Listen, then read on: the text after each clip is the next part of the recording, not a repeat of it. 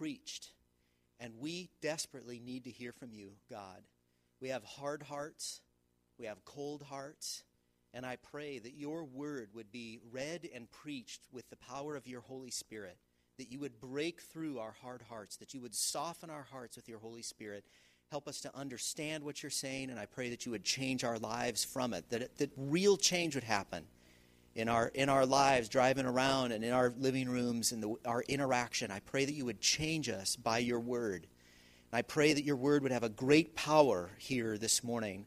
I pray that you would fill Mark and fill Pastor Mike with your Holy Spirit as the word is read and preached, that it would be preached with that power that only comes from your Holy Spirit.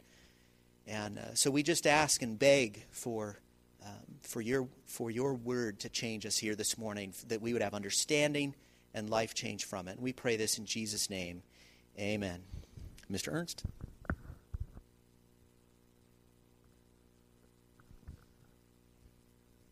Reading from the book of Matthew 19:16 through 30, page 824 in the church Bibles.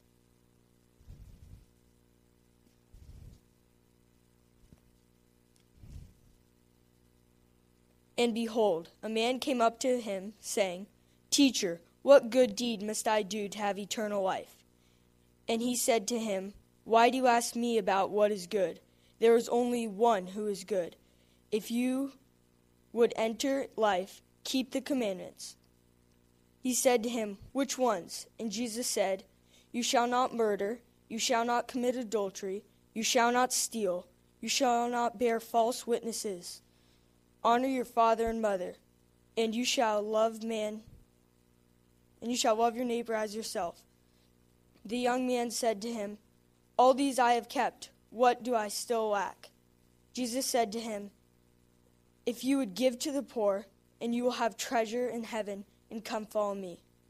When the young man heard this, he went away sorrowful, for he had great possessions.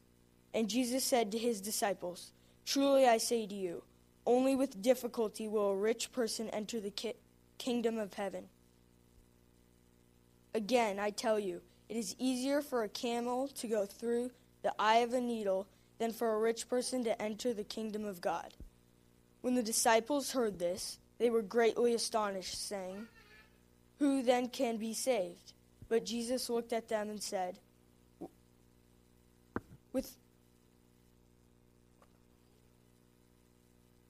With God, all things are possible. All things are possible. Then Peter said in reply, See, we have left everything and followed you.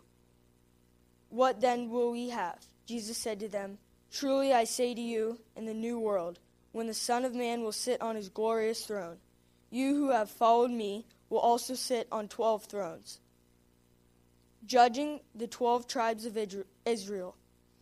And everyone who has left houses or brothers or sisters or father or mother or children or lands for my name's sake will receive 100-fold and will inherit eternal life. But many who are first will be last, and last will be first. This is the word of the Lord.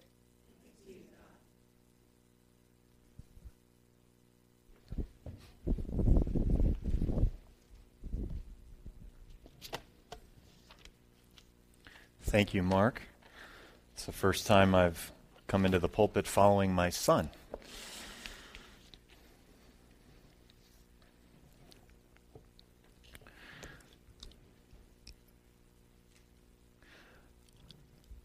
Did you know that there is a gospel way to eat Ben & Jerry's Coffee Heath Bar Crunch ice cream?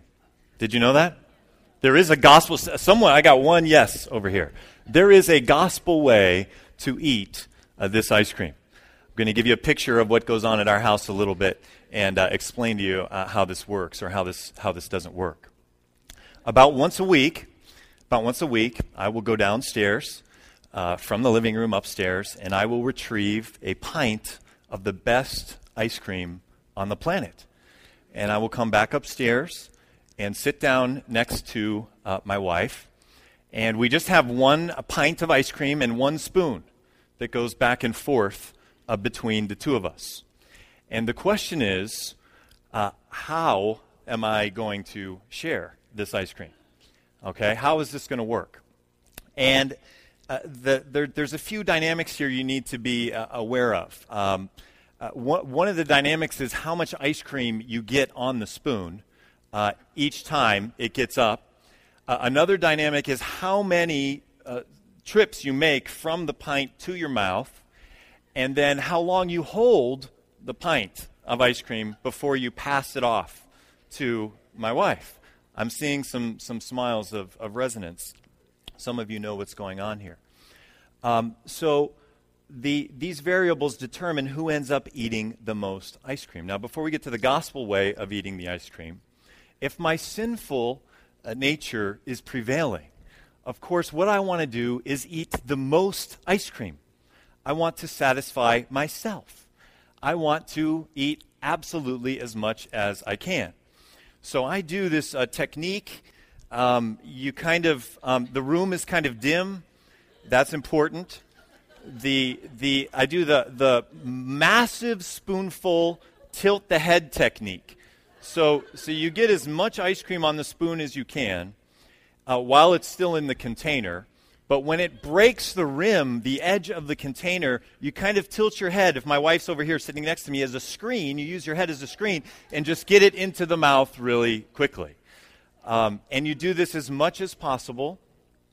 And there's one other part of this, that when I receive the ice cream from her, I kind of give this impression, without doing it verbally, that all of a sudden there's this massive space that has come about in the pint as it's come from her to me.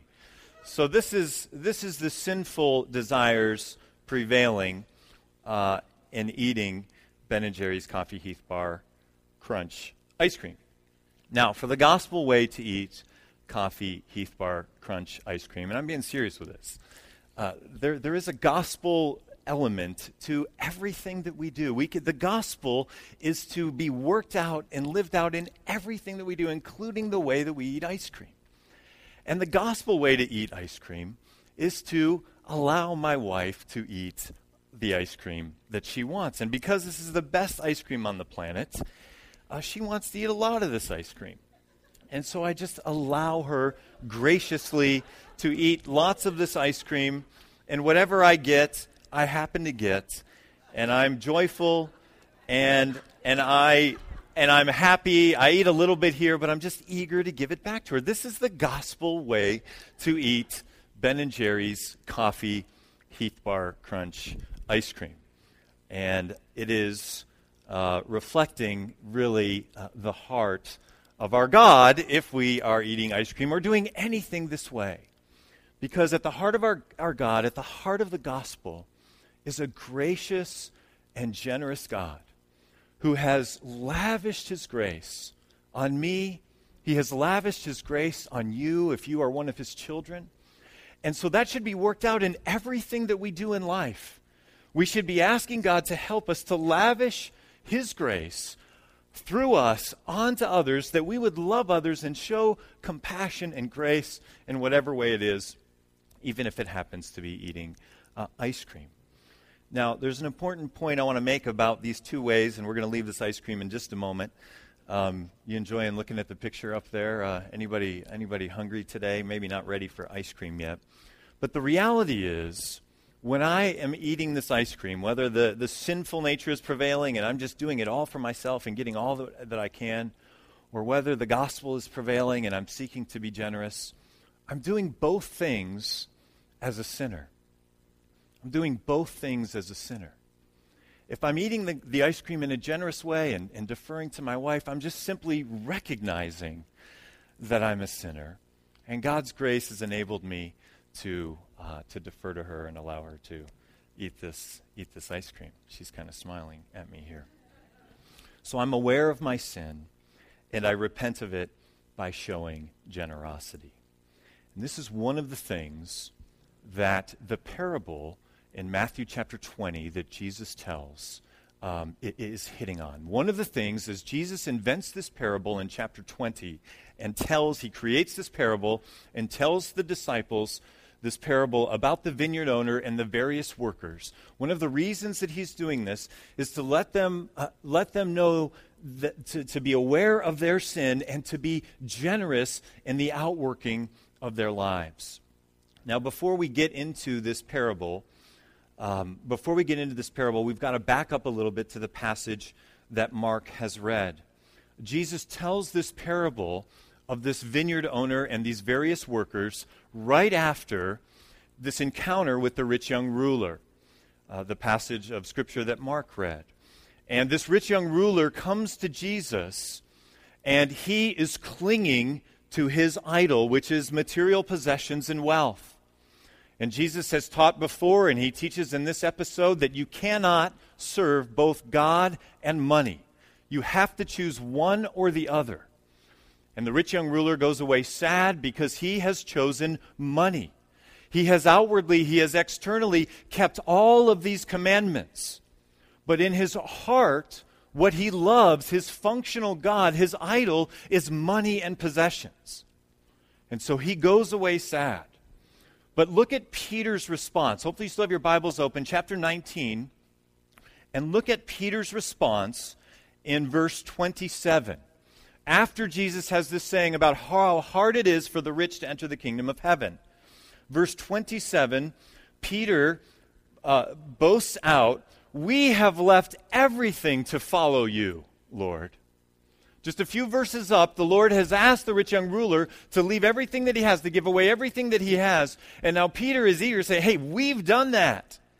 We've done it. We dropped our nets. We've left everything to follow you. What then will there be for us? And it's out of this context that we're going to come into this parable, where Peter's heart is asking, what is there for us? Look at what we've done, God. We have left everything, the apostles did. What is there now for us? And Peter's heart is really very similar to my heart and your heart. You know where I'm going? God, I have been faithful to you in working so hard to raise these kids as disciples of Jesus. And so certainly, God, you are going to turn them out in such and such a way. God, I have been serving you in the nursery or in the 4s and 5s for many, many weeks now. Certainly, things are going to go a certain way now in my life. I have been studying your word. I have been praying. We have left everything to follow you. Now what are you going to do for us? It's out of this context that we come into this parable in chapter 20. It's a context that is familiar to every one of our hearts, because all of our hearts operate kind of from this principle of a works theology, of a merit theology. Here's what I'm going to do, God. I'm going to be faithful. I'm going to do this. And here's what I'm expecting. We don't say that part out loud, but we think that. And Jesus is saying something very different and wanting to communicate something very different to what Peter is thinking and the way that our hearts and minds work. And so we're going to get into chapter 20 now in this parable of the vineyard owner and the various workers. And I've got an outline, especially for you kids. You should have one of these. I think Joe or one of the ushers have passed these out. If you need one, just go ahead and throw your hands up, kids especially. I made these outlines with you in mind, and the ushers will come by and pass those out. A parable is a story that Jesus has created, a simple story. This one's about a vineyard owner. It's about various workers, a simple story about economics and farming, but it has a more profound spiritual meaning. And so there are things that represent spiritual things, simple things in the story that represent spiritual things. And I've got 5 of these listed here on the outlines. And kids, we want you to be following along with me today, and so you can mention, I'm going to mention these, and you can fill them in the blanks as we go. So here we go, chapter 20 and verse 1. For the kingdom of heaven is like a landowner who went out early in the morning to hire men to work in his vineyard. He agreed to pay them a denarius for the day and sent them into his vineyard. About the third hour, he went out and saw others standing in the marketplace doing nothing. He told them, "You also go and work in my vineyard, and I will pay you whatever is right." So they went. He went out again about the 6th hour and the 9th hour and did the same thing. About the 11th hour, he went out and found still others standing around. He asked them, "Why have you been standing here all day long doing nothing?" "Because no one has hired us," they answered. He said to them, "You also go and work in my vineyard." Let's pause here for just a moment, and we'll fill out some of these blanks and talk about what is going on in this parable. So the kingdom of heaven is like a landowner who goes out early in the morning to hire men. So kids, who do you think the landowner represents in this story? Who does the landowner represent? You can talk. You can speak. Come on, Mark. I heard you say it. God. Yes. Yeah, everybody's afraid, right? Afraid in case we get it wrong. The landowner represents God in this story. And one of the things that we see about God in this story, and kids, if you don't hear anything else today, I want you to get this. One of the things that we see about this landowner is that he goes out again and again and again to get these workers, to put them to work. Even though the day is going and lots of work has been done, even up to the last hour, he's out there personally looking for workers. We see the heart of God here and how he loves people and how he goes after them, even up until the last hour. He doesn't send his foremen or employees or others in this story, the vineyard owner. He doesn't send anyone else to do that. He does this work himself. So the landowner or the vineyard owner is God. And then the vineyard represents any place where Christians do God's work. Any place where Christians do God's work. All right, that's beautiful. I need to back up my computer. Now everybody knows that. Some of you didn't see on the screen. Thank you, Mark. We always get some fun things going on here. That should just go away, right? All right. So the vineyard is any place where Christians do God's work. Another way to understand the vineyard. All right. Leroy was praying I wouldn't be embarrassed today, so I'm glad that picture came up and not maybe some other pictures. Just go over to the dock there. Just go over there to the dock, Mark, and click on Keynote down at the bottom there. There we go. Is that not happening?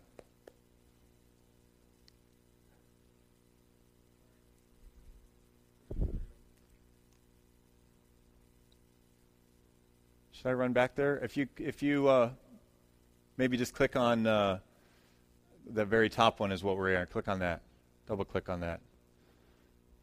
Gee whiz. Look at all this stuff. Cancel and play.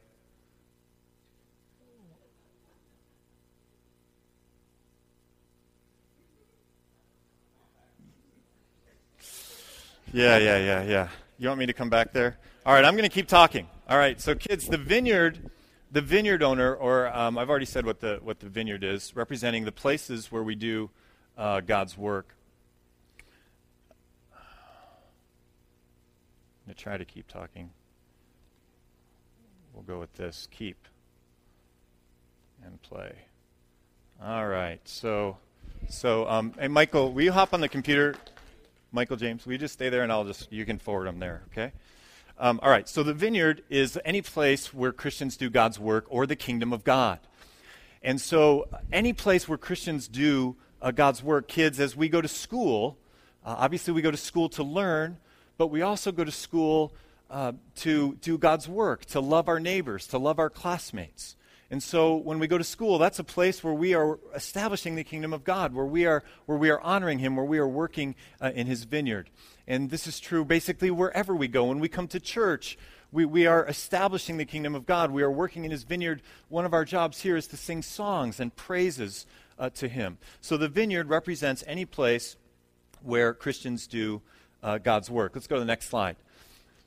So 3, a denarius. The denarius represents here eternal life. And And we're going to see in a moment that this is an important part of this parable.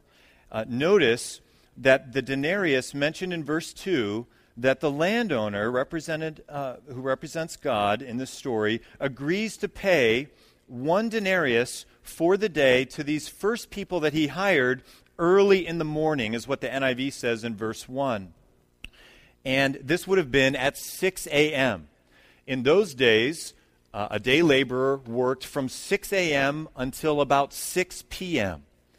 So the deal was made, 1 denarius for these workers who begin at 6 a.m. But then the vineyard owner goes out again, as I've already mentioned. He goes out about the 3rd hour, which was at 9 a.m. And then he goes out again at noon. And then he goes out at about 3 p.m. And then he goes out at the 11th hour, which would be at 5 p.m. He finally goes out with just 1 hour left in the workday, and he hires his last workers to work the last hour of the day. Let's come back to the text now, and we'll finish up this parable. We're at verse 9. So the workers who were hired first, or we're verse 8, right? Yeah, we're at verse 8. Let's go to verse 8. When evening came, the owner of the vineyard said to his foreman, "Call the workers and pay them their wages, beginning with the last ones hired and going on to the first." Now, that's a key part of the parable. Jesus has created this parable, and he has created it in such a way so that the people that are hired at 5 p.m. and only do 1 hour of work, that they are the ones who are going to be paid first. So verse 9, the workers who were hired about the 11th hour came, and each received a denarius. So when those came who were hired first, they expected to receive more. But each one of them also received a denarius. When they received it, they began to grumble against the landowner. "These men who were hired last worked only 1 hour," they said, "and you have made them equal to us who have borne the burden of the work and the heat of the day." But he answered one of them, "Friend, I am not being unfair to you. Didn't you agree to work for a denarius? Take your pay and go. I want to give the man who was hired last the same as I gave you.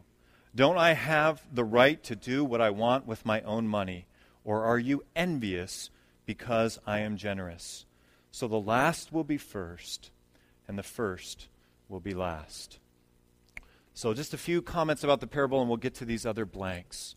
Remember the context that I established right off, where Peter is saying, we've left everything to follow you. What are you going to have that's special for us, God? What are you going to do for us now? This parable is given in a response to that heart.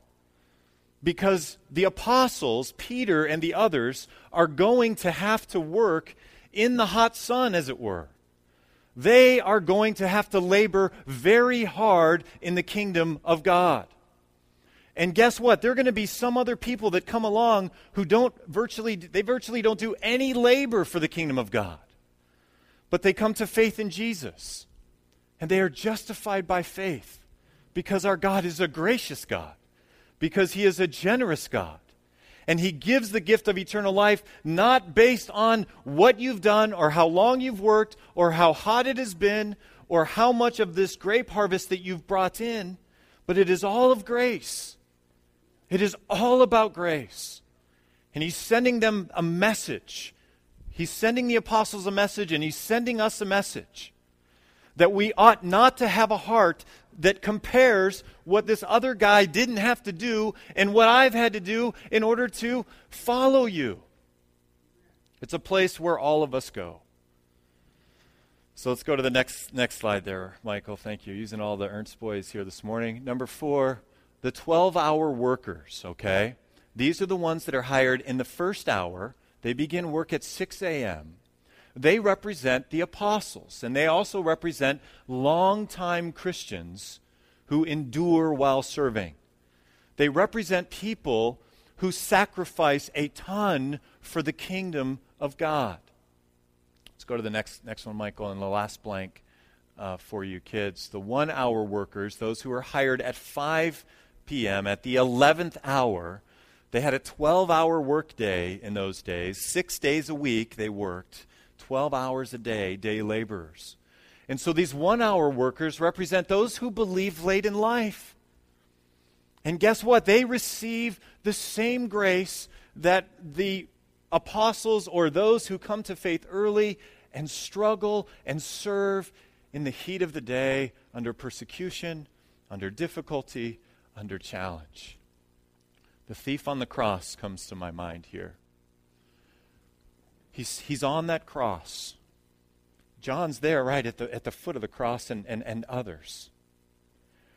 John has already heard the message, or Peter rather has already heard the message that he is going to suffer like Jesus. All of the apostles do, die martyrs' deaths. And here's this guy who's done nothing for the kingdom. He's done something. Obviously, he's on the cross, right? He's done a lot of things in life. But he's done nothing for the kingdom other than say some words from the cross that he's on. And he is going to be justified by his faith, just as Abraham was justified, just as Peter was justified, just as every one of the apostles are justified. And we should be rejoicing. And you apostles, if we go to the first century context, those apostles should be rejoicing. This is the message. This is kind of a preemptive sermon that Jesus is preaching to Peter and to the other apostles. This is where your heart should be. It should be rejoicing for anyone that comes to faith. Let's go to the next slide. A couple slides. One more, Michael. So one commentator, he summarizes this parable this way. He says, the principle in the world is that he who works the longest receives the most pay. I mean, we all get that if we just stop there on that sentence. We all get that when we read this parable. Jesus created this parable so we'd be somewhat offended. I mean, if we're running a vineyard and one guy works 12 hours and one guy works 1 hour, the guy who works 12 hours should get paid 12 times the amount of the guy that works 1 hour. That's the way the world works. This is how this is how fairness works. This is how economics work. Jesus is saying, my kingdom doesn't work that way. I am a gracious king. And I show love even at the 11th hour. And we need to be rejoicing at those who are saved at the 11th hour. So that is just, this commentator says, coming back to his words, but in the kingdom of God, the principles of merit and ability may be set aside so that grace can prevail. This is a parable about the grace of God. And it's a parable that wants the reader, God wants you and I, as we read this parable, to search our hearts and to ask ourselves if we are prone to grumbling, if we are prone to complaining about this theology of merit that sometimes comes out in our minds and hearts. Are we grumbling about what He has allowed in our lives? He hasn't allowed the same things, and He hasn't, in my life, in your life, and He hasn't allowed the same circumstances here in these workers' lives. Some of them suffer and work really hard, and some of them barely work at all. But God's grace is shown to every one of them. It's a beautiful picture of the gospel that we have here. I want us to look at verses 12 and 13 a little bit more. Let's go and look at verses 12 and 13. These men who were hired last worked only 1 hour, and you have made them equal to us who have borne the burden of the work in the heat of the day. There is grumbling that is going on here. This is a parable of prevention. It is designed to prevent, in part, one of the things it's designed to do is to prevent the grumbling in our hearts that we would have toward the Lord that we often don't say out loud. The same truth is in Philippians chapter 2, verse 14. It says this, do all things without grumbling or disputing. Do all things. Yeah, we laugh at that. All things, Lord? Certainly not every single thing. Certainly some areas where I can grumble or where I can complain, right? That's the hard part of this challenge, is doing all things without grumbling or disputing. But the good news of the gospel, the power of the gospel, is that even when terrible things happen to us, God is able to see us through and to give us hearts of contentment, and to give us hearts that rejoice when we see others who maybe aren't suffering, who haven't been in the sun as long as we have, haven't had weather like we had last week, but we can still rejoice at their situation. How are you doing in the grumbling category? And if you're like me, you're like an older brother, the older brother in the parable of the two sons, of the prodigal son. Those of us who've been walking with the Lord for some time, we're probably not grumbling a lot out loud, right? We grumble in more sophisticated ways, like yelling at my children instead of complaining to God. And that grumbling in my heart that I wouldn't explicitly give out to God comes out in some other way. It just bursts out. So we've got to do some soul work to find out what is going on in our hearts and minds. The good news of the gospel is that we have the power to not grumble no matter what our situation, no matter how hot the sun, no matter how difficult it is. I want to tell you about this guy. Go ahead, Michael. I want to tell you about this guy I came across online this week named Jimmy Bain. Jimmy Bain was arrested when he was 19 years old back in 1974. He was arrested for kidnapping and abusing a child. He was wrongly arrested. He had absolutely nothing to do with the crime. He's put in prison in 1974. That's his mugshot there on the left. And he is released 35 years later at the age of 54. Spent most all of his life wrongly in prison. He comes out, he's done appeal, and they're all denied, and then finally some folks at the Innocent Project, these lawyers, take on his case.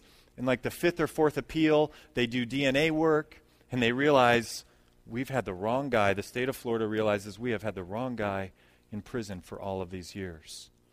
It's a compelling story, and I watched what he said in 2009 when this picture on the right was taken outside the courthouse, and I want to share with you just a few seconds of what he says here. The first thing that he's asked is about cell phone usage, because cell phones didn't exist when he went in. And he had just gotten off the cell phone with his mother. And they're asking him if this is the first call that he's ever made on a cell phone. This is the beginning. Go ahead and roll this. Was that the first time you used the cell phone when you were talking to your mom? That is the first time. Yes. Yes. God loves you. Appreciate that, miss. Thank you.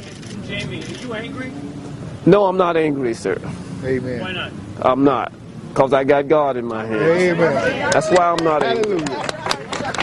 Hallelujah. I knew one day he will reveal me. Amen. Jamie, do you feel that the state of Florida owes you anything else? No, sir. No, sir. Not at all. Only God. Amen. I owe him. Amen. Jamie, this means that the person who really committed this very heinous crime is still out there somewhere. Well, God will take care of him just as well as he took care of me. Amen. Very good answer. He's been in prison wrongly for 35 years. He is asked by a reporter, if you could hear it, "Are you angry?" He says, "No, I'm not angry." Why aren't you angry? He's not angry, he says, because I have God in my hands. I think that's a colloquial expression that God has been at work in me. And I am close to the cross and close to the gospel. And the power of the gospel is seen in this man's smile and that he is not angry. That is a miracle. He is not upset that he has been in the sun working hard unjustly, unlike these folks in the parable who agreed to the work. He didn't agree to this. He was unjustly in prison. He's not angry. Does the state of Florida owe you anything? I don't know if you heard that. The reporter asked that question. No, sir. Only God. I owe God, he says, which we all do.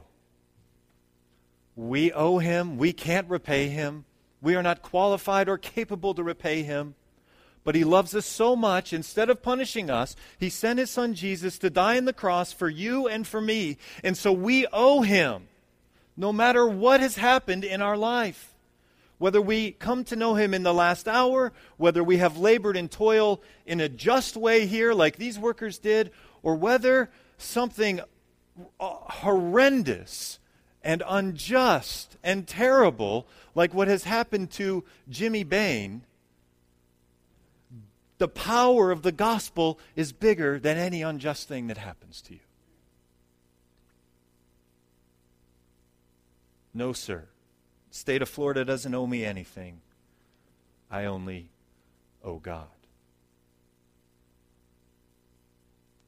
Another woman reporter asks him about the guy who's still out there that they never caught. God will take care of him just as well as he took care of me. How do you sit in prison from 19 to 54 and say, God took care of me? Grace. He understands the gospel. He's not living from a merit-based works. Here's what I'm going to do, and here's what God is going to do. He is looking forward, and he is thanking God. And this is what he's looking for from you and from me, no matter where we are. None of us have had that kind of injustice in our lives. But across this room, there have been a variety of different types of laboring in the sun that have taken place. There have been a variety of trials and various degrees of pain.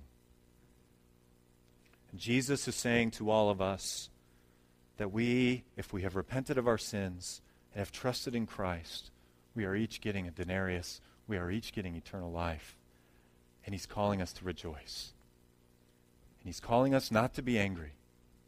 And he's calling us not to grumble and not to complain, but to have a smile in our hearts, even in the hot sun, as this guy has as he comes out, Jimmy B. Let's pray together. Father in heaven, we thank you for grace. We thank you for your word that communicates grace to us. Lord, we want to confess to you again as we began the service. We want to confess our sophisticated ways of grumbling and complaining and expecting you to do certain things for us because we've done certain things for you. Help us to leave that theology of works and merit behind. We pray, God, that you would help us to be repenting people, to be the kind of people, whether we're eating ice cream, whether we are enduring some terrible kind of suffering, or whether we are just doing the daily job that you've called us to do to provide for our families, that we would do so without grumbling, without complaining, without anger, and with gratitude that God will take care of us. He has already taken care of us in the most important way by sending Jesus. And Father, we thank you for that, and we give you praise. In Jesus' name, amen. Amen. Let's stand and worship the Lord together. We're going to praise him for sending Jesus to die for our sins.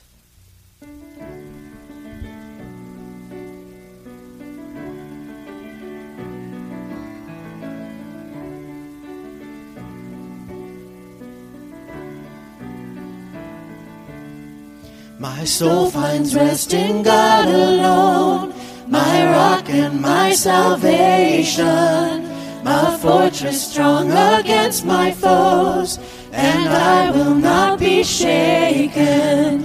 Though lips may bless and hearts may curse, and lies like arrows pierce me, I'll fix my heart on righteousness. I'll look to him who hears me.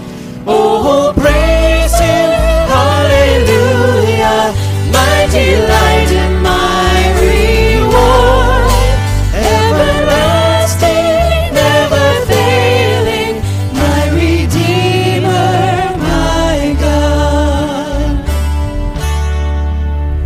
Find rest, my soul, in God alone, amid the world's temptations.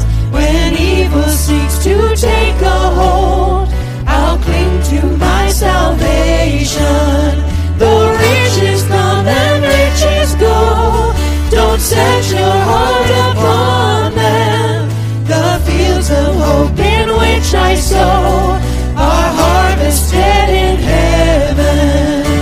Oh, praise him, hallelujah, my delight and my reward, everlasting, never failing, my Redeemer, my God.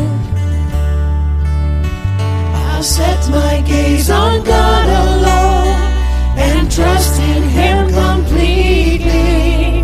With every day pour out my soul, and he will prove his mercy.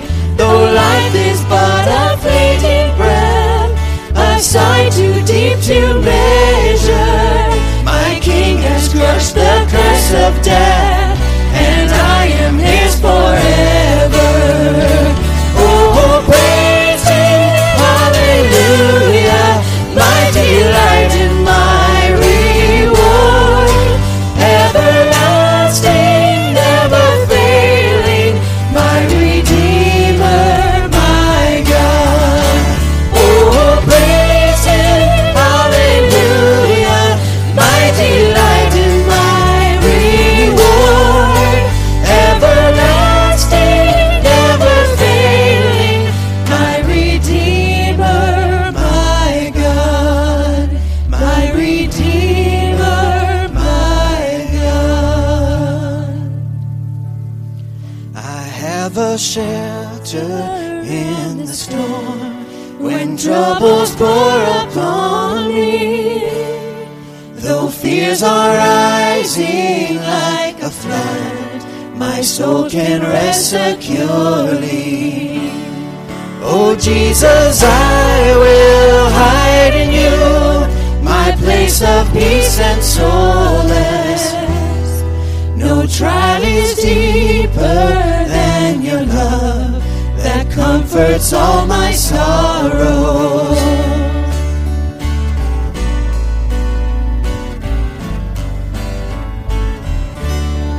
I have a shelter in the storm when all my sins accuse me. Though justice charges me with guilt, your grace will not refuse me. Oh, Jesus, I will hide in you, who bore my condemnation. I find my refuge in your wounds, for there I find salvation.